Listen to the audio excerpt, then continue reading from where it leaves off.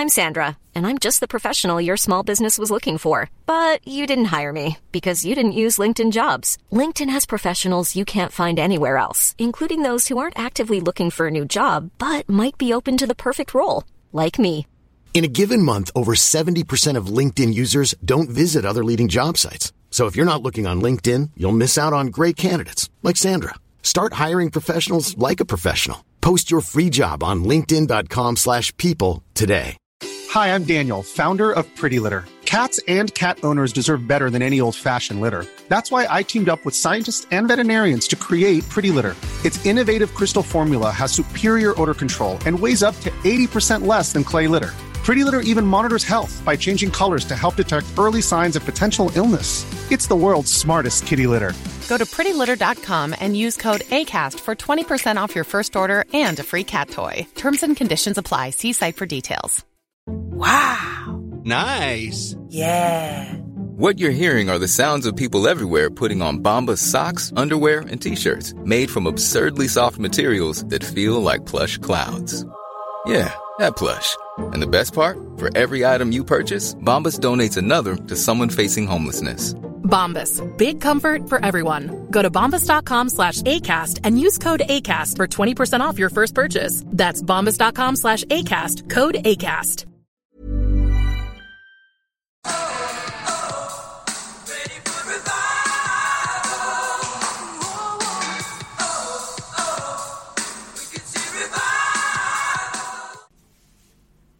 Hey, hello, and thank you for joining us at Leaving Hillsong. This is the second part of my favourite colour of Leaving Hillsong in the UK. It's really good to have you with us, everybody from Canada to Germany to Western Australia. It's a really fantastic conversation. Now, I know you love part one. I was still laughing and getting goosebumps yesterday, so I know you're going to love this episode. There's a lot of changes going on out there. And one of those is that some amazing person came in and sorted the art issue I was having with Apple. And so now we are on Apple Podcasts. Updates for this podcast are mainly on Facebook and Insta. Everything's under Leaving Hillsong, Twitter, all of those things. Patreon, Leaving Hillsong. It's amazing what you can build today in total isolation. So here's the final part 2 of my favourite colour, Emily's story. And I started to spiral, I think, into a bit of chaos. And it was my parents. They rescued me a bit and they pulled me out after a couple of years. Just said, we don't think this is doing you any good. I think you might need to come home. Tell me about when things start changing, when you start going, where does it stop being, this is fantastic, I can't get enough?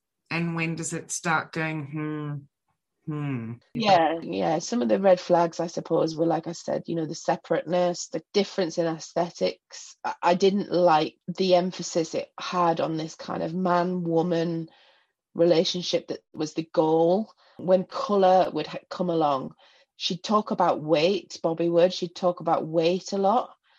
And I'm not skinny. I'm never going to be skinny. But there wasn't an everybody is beautiful. It was this body is, and you should talk about if Brian would go away, she'd tone up and lose a couple of pounds and try and kind of be appealing to him so that he didn't stray.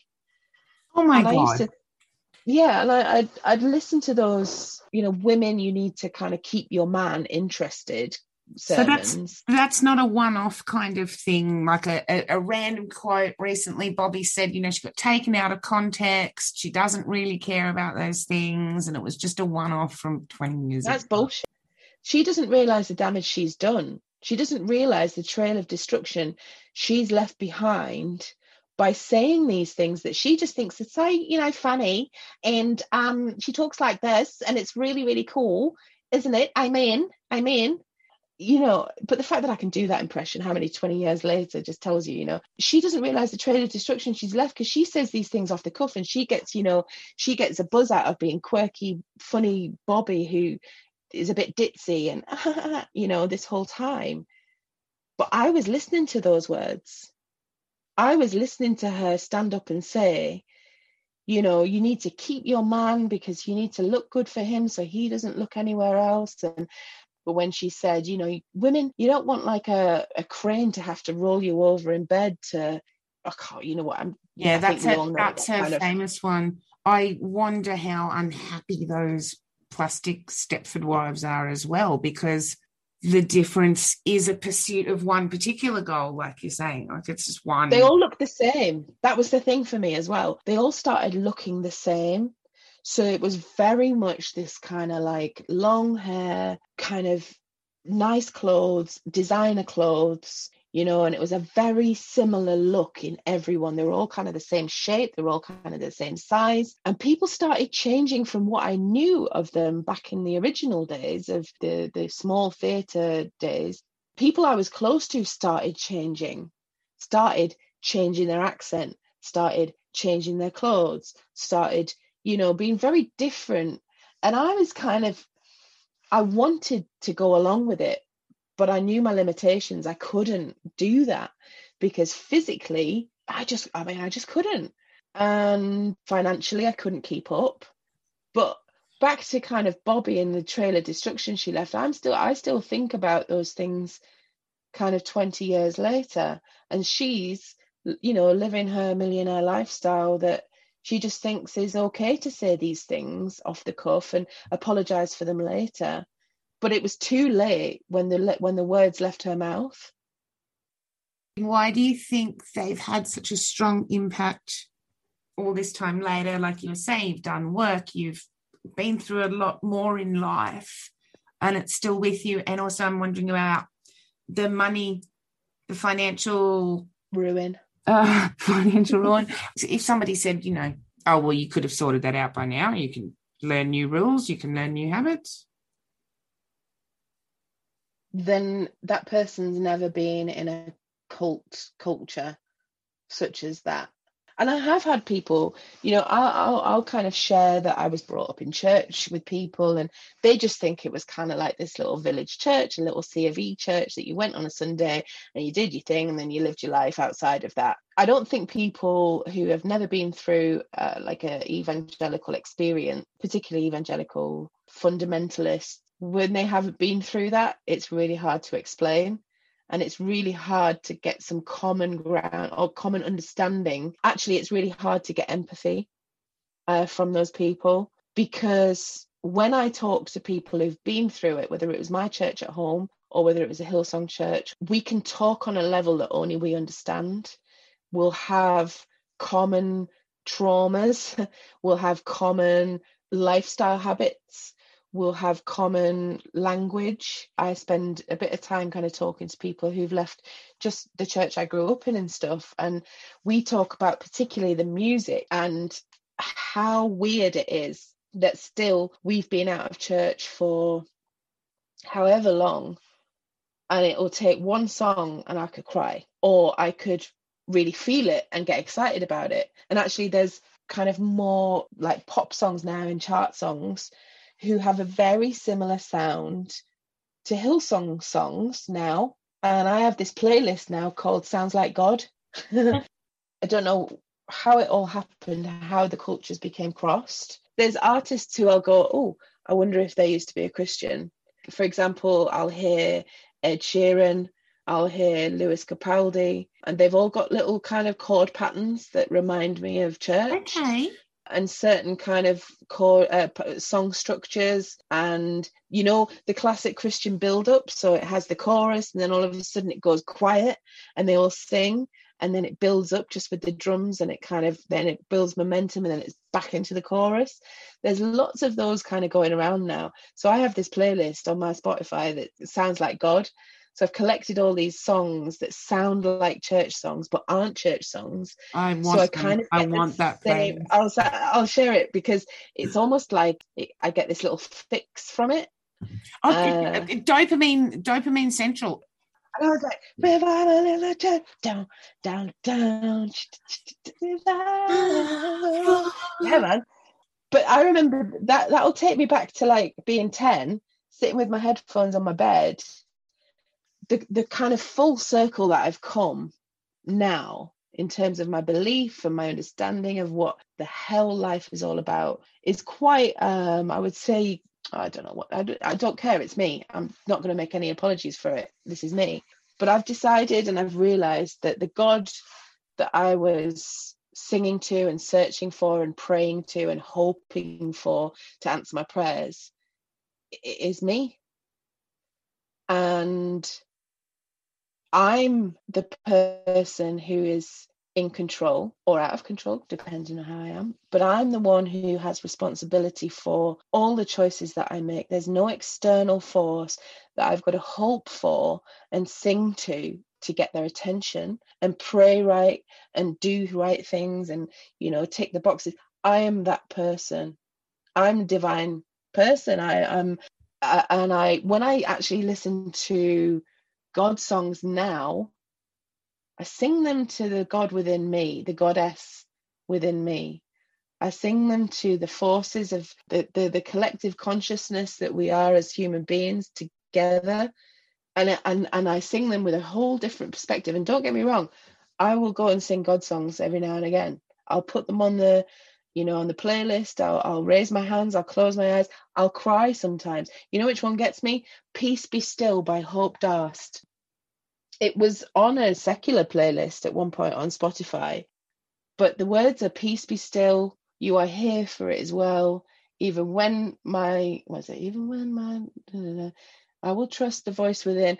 And, you know, I started singing that to myself. And when I hear it now, I sing that to me because I'm in control now. I'm not waiting for God, this person in the sky who's going to watch my videotape and judge me. Only I can do that. And I can decide who I allow into my space. No one's going to make me feel like I used to feel back then. Sounds like a song itself. But no one has that power anymore.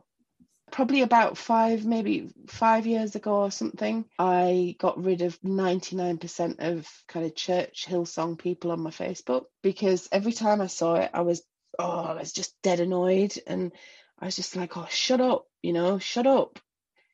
Your church is built on a child abuser. Why are you supporting this? Like, I'd get really angry. So I cut them all out so that I didn't see that anymore. And if I want to go looking for it, I'll go looking for it. But I don't have to go looking for it.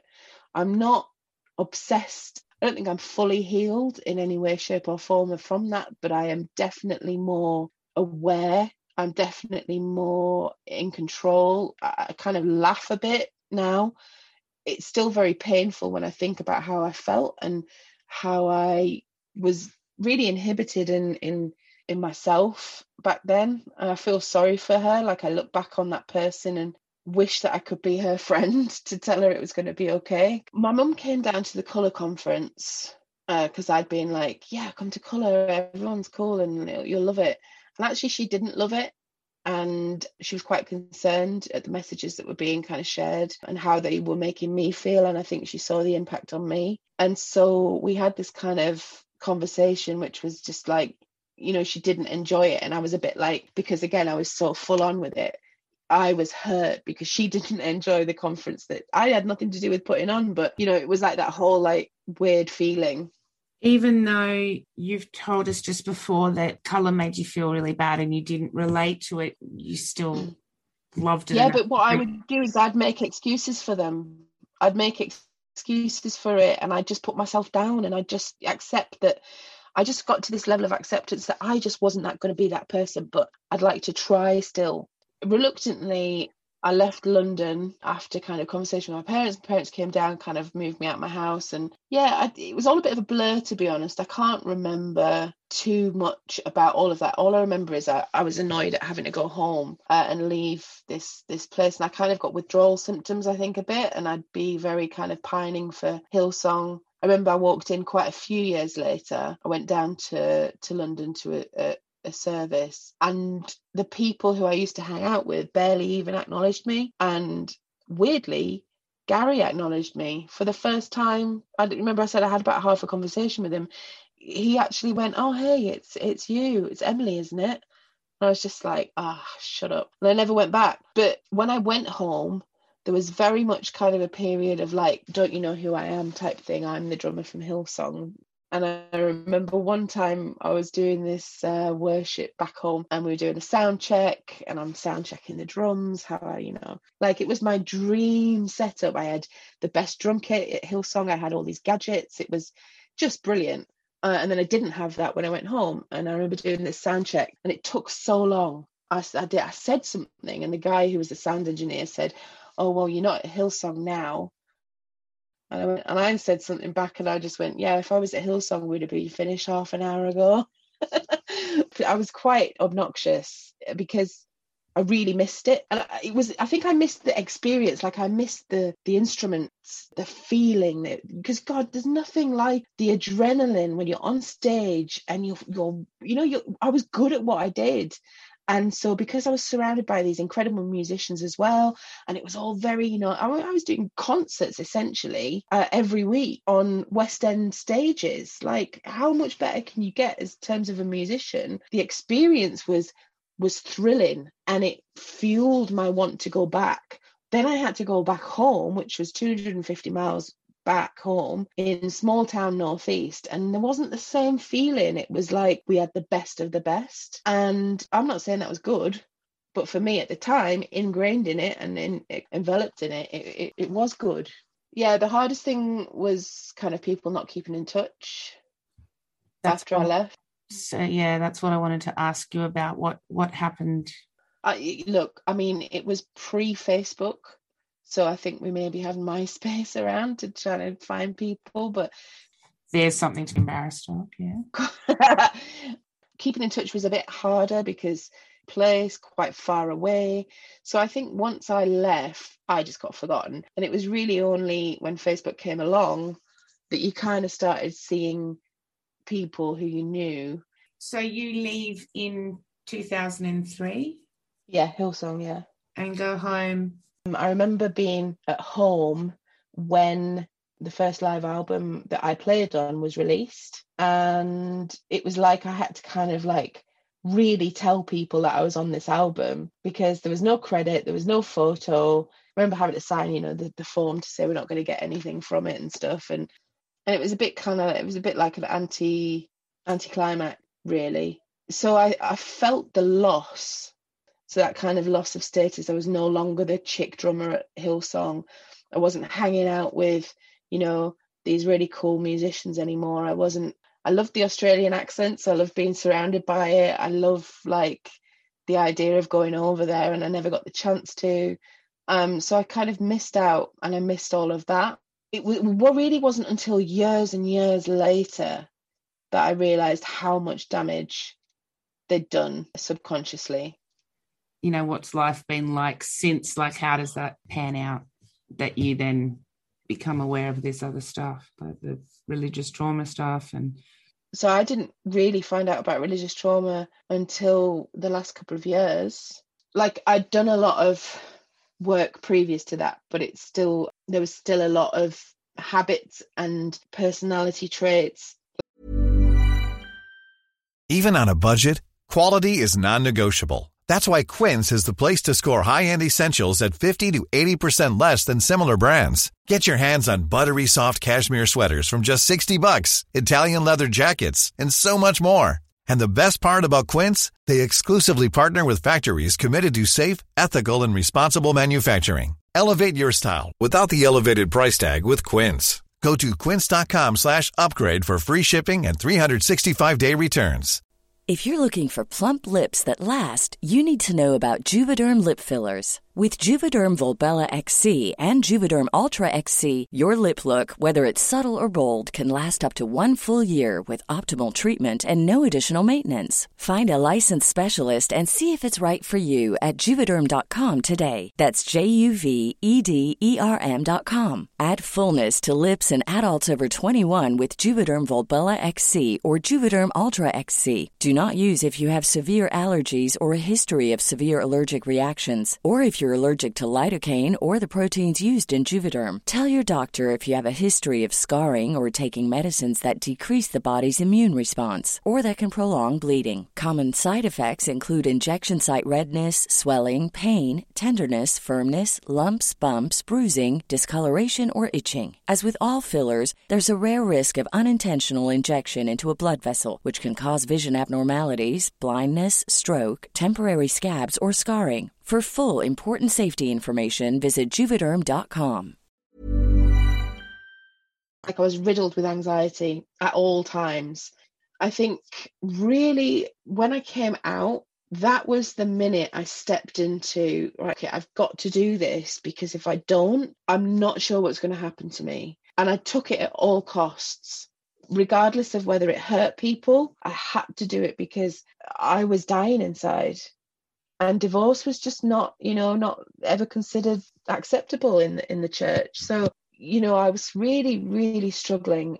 And I joined a gay choir in Bristol, and it's a very different culture down there. It's very open, very kind of open-minded, lots of realized feminism when I got there, and I kind of was like, oh my gosh, I've been under a rock. They allowed me to kind of step into myself there, and so I felt it just kind of went from there.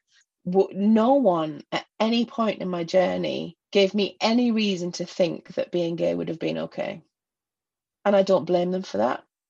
I don't blame myself either anymore. I used to, because don't forget, God's videotape was recording me. And in church, it was that close-knit community where people, everyone knew what everyone was doing, and you didn't want to get labelled a backslider, and you didn't want to be flipping exercised with hands laid on and praying in that sense, because there was a lot of that in my church. It was very fruits of the Spirit and manifestation in that sense. There was everyone started to do these weird stuff, and it scared me to death when I was a kid, and I didn't want to be that person who was roaring and crying, and so I just shut up. And it's a Katy Perry song, it felt so wrong, it felt so right. It's true, but I kept that with me. Oh God, it's been a ride. And funnily enough, a year or so later, a couple of years later, bipolar diagnosis was accompanied by the Greatest Showman soundtrack, This Is Me. I was in a state of mania. I was seeing colours. And then I went to the doctors and they told me it was bipolar. And once I knew that, though, it helped me to understand myself so much better. It helped me understand the wild, fanatical, attachments that I would seek and were part of. It helped me understand so much more. And okay, I had to go through a very catastrophic breakdown and leave the career that I'd started to build and love so much, which was teaching. But I finally, once I made that and I started to heal from that, and now I would say, I'm still this wonderful person with great ideas and great contributions to things. It just means that my brain works a bit differently because it's been through trauma. But I have this toolbox around me now. I can put in measures where that doesn't go as far as it maybe could have done at one point. If I feel low, there's things that I can pick out my toolbox and put in place so that I can feel better. And touching laminate wood in front of me, I haven't been kind of manic or depressed for quite a while. But for the first time in my life, aged 39, I'm in control far more than what I ever was. And I used to think that would have come from God, but that's not the case. The case is it comes from me, and I can worship myself every day, just like I used to worship God. It's just a beautiful story of freedom. I can hear it in your voice. I can taste it from here. And there's nothing that you could exchange that for on earth. Yeah, it's just... No, that's right. Sorry, just tell me quickly, when you said before, my brain works a bit differently because I've been through trauma, what makes you believe that this has come from trauma? Because it is. I think it comes from, subliminal mind control. It comes from forced ideals. It comes from having to conform. It comes from just years of indoctrination, week after week after week after week. And I mean, look, I didn't leave until maybe I was about 26 or something. So that's 26 years of good kind of, Bible bashing. How long does that videotaping belief stay with you for? No, it's definitely gone now. Only I'm accountable to myself now. But that has taken a lot of years. I would say the last 7-8 years that's been a real kind of unpicking, unraveling, healing from. I've done I am proud. I've done a lot of work to get rid of this. Now no longer do I feel burdened by the church in the impact that that's had on my life. I don't feel that necessarily as much. The way that I can play music, there's definitely an influence. It takes me 5 seconds and I could play you some offering music, it's dead easy, like on the piano. But I'm okay with that because that's just part of me, because that's just something I can't control. But I can control the mindset far more now.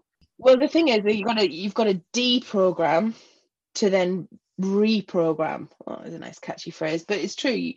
And so I got my nose pierced first. And then when I came out, I went and got my first tattoo, which is the Hebrew Timshel. And it comes from John Steinbeck's East of Eden, where he talks about, the kind of indoctrination of Christianity. And he talks about thou shalt not, and how someone grows up with those thou shalt not. You have no freedom over your choices. You just have to stick to those rules. But Timshel means thou mayest.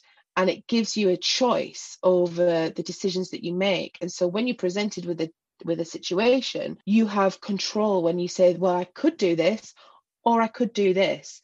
And then that becomes a free choice. And Timshel becomes the most powerful word in the world, because you have freedom over your decisions. And that was probably one of the defining moments of my kind of shedding. So then my hair started getting shorter. Now I'm who I am, because this is how I've always wanted to be. This is how I've always been a tomboy. When I was a kid, I rode a BMX, I played football. I've always wanted to dress like this. I've always wanted to have my hair short.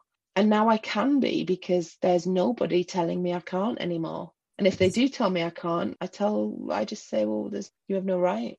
The simple purity and the beauty of that people don't understand unless they've been through that. I love that, Timshel. It takes a long time. Oh yeah, it's great. It takes a lot of work, and it takes determination, because I could quite happily sit comfortably under the diagnosis of bipolar and just allow that to just rule my life. Oh, I've got bipolar, therefore I'm acting like this. Or I'm now luckily in a marriage where I have this woman who just gets it, and she understands so beautifully how it all works. Like, she's taken time to understand the trauma. It wasn't until we watched Jesus Camp, and when we watched that, and I said, watch this and you'll understand where I've come from. And she watched it, and I just had this panic attack, and she saw the impact of how that was still impacting me, and she realized that was PTSD and helped me through that. Whereas I used to be such an anxious mess, and I was scared of saying the wrong thing. And Sarah's really helped me to just heal, and allowed me to break as well, because you can only heal when you've broken. Otherwise, we're just putting sticking plasters over the top of it and hoping it'll go away. And I was just a walking sticking plaster. And now, when I've broken in half and was there thinking death was the only option, because this life was just so horrendous, and I'd messed up. My life was just a waste, is what I thought, and I just couldn't see a way forward. I'd had a breakdown. My career had ended, because teaching is just too much. And I'm talking only this time last year. I have this breakdown and broken in half, and then I start rebuilding, an understanding of where I'd come from, and that wasn't normal. Completely all-consuming, mind-altering, damaging. But it's heartbreaking seeing what should be a very, church, it's supposed to be a lovely place, and love one another, and Jesus is a nice guy, and It's not. Those churches can be very damaging when it becomes so fundamental that it becomes all-consuming and addictive, I suppose, and you become fanatical. There's many of me still in there. It's not my job to say you're wrong, because it doesn't work. Just to take responsibility for your own mistakes and your own learning, and that's very beautiful. You can't stick that onto somebody else. The problem is, and this is why I talk, because sadly what happens if you don't have the right support network around you. So I'm lucky I've got Sarah. She gets it. She's experienced, she hasn't experienced my trauma, but she's sat with me in the trauma. She's learned about what it was. She's learned the triggers even. Not everyone has that. There's people who end their lives who don't know what else to do, and they end their life, and that is tragic. And I know I say to you, it's not my responsibility to be there and heal them and help them, heal and whatever. But God, I wish we talked about it more. I'm wearing this T-shirt that says it's okay not to be okay. I'm such a passionate advocate for talking and sharing stories and just reaching out. And the problem is, in churches, it gets so swept under the carpet. I mean, I don't know what it's like now because I'm not part of it now, but, we didn't talk about mental health. We didn't talk about depression or anxiety or, Jesus was the one who was going to heal us. So let's just carry on and keep sweeping it under the carpet. And, there's people dead now who didn't know any other way out. And so if I could just say anything at all, it's talk, and it's not the end. There is life after it, but my God, it's going to be painful and it's going to hurt. You might not want to keep going, but trust me that there is a better way. There is a life after church. There is a life after the trauma, and that you can live the life that you wanted to. But it's taken me nearly 40 years to realize that. Yeah, there's life after the shame and the control and the beating self up, and that's right. You don't have to live like that. That constant striving. That's beautiful. Thank you so much. I wanted to write my book. I wanted to call it God's Videotape. Kids, some of these left behind kids. I mean, I spoke with a girl once that every time she lost her parents at the supermarket, at the shopping centre, you know what I mean? She thought the rapture had come and she'd been left behind. So you can't do this to kids. I see so many kids like 19, 18, 20, never experience anything, no relationship advice, just go and get married, and that's how you can then you'll have kids, and then you're allowed to have sex, and it's like, oh God, it's so much more. It'll all just work itself out after the wedding. Yeah, and that's why so many of us are divorced, because we were children practically when we were getting married. I was a bit older actually. I was more 24. That's insane. There's one thing that I really, really wish, and I'm sad about, is when I first met my now best friend, I met her at work, and she said, Emily, you remind me of like a 20-year-old. And I didn't understand what she meant by that. And I realised what I was doing in my 30s was I was regressing almost to my 20s, that I'd missed out living. And I was remorseful about it, because I was like, God, I could have done so much in my 20s that I was guilt shamed into even thinking about, that it took me to my 30s to then, shed. The more and more I kind of did my healing, she'd be like, yeah, you're about 26 now. Like, it was quite funny. I definitely had an absent period of time where I was married and living this life that was expected of me, but deeply unhappy and missing out on what I thought maybe could have shaped me. So now I'm kind of like this 39-year-old who actually I feel about 28.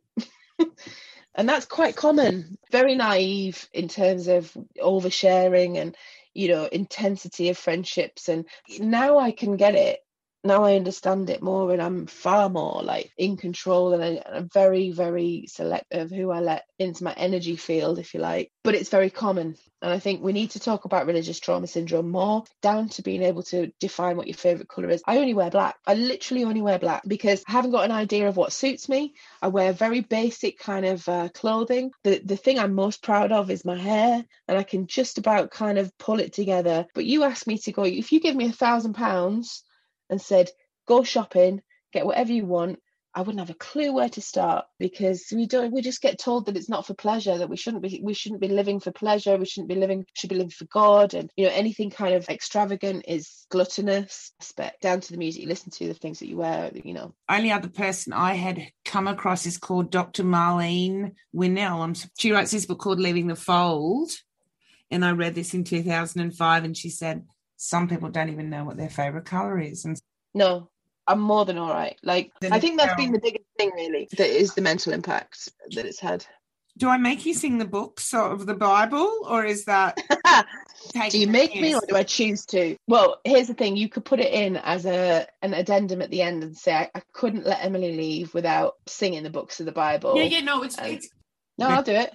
I want to sound like a preacher, but I just know that there's so many things in there that's going to resonate with people in so many different ways. Thank you for reaching so deeply inside you to share that. Thank you for having me to talk. It's important to talk about it, and I'm in a place now where I can talk about it, and it's not going to kind of bring up too much stuff for me. So, it's good to talk is the message. Right. Now, do you want me to sing the books of the Bible? Is that I want you to sing the books of the Bible. So I'm going to do this because I'm going to prove to you how long it's lasted in my brain. But you can see I've got no reference. There's nothing in front of me that's telling me what the books are. Yeah, are you ready? This is my outro. Here we go. Pressure.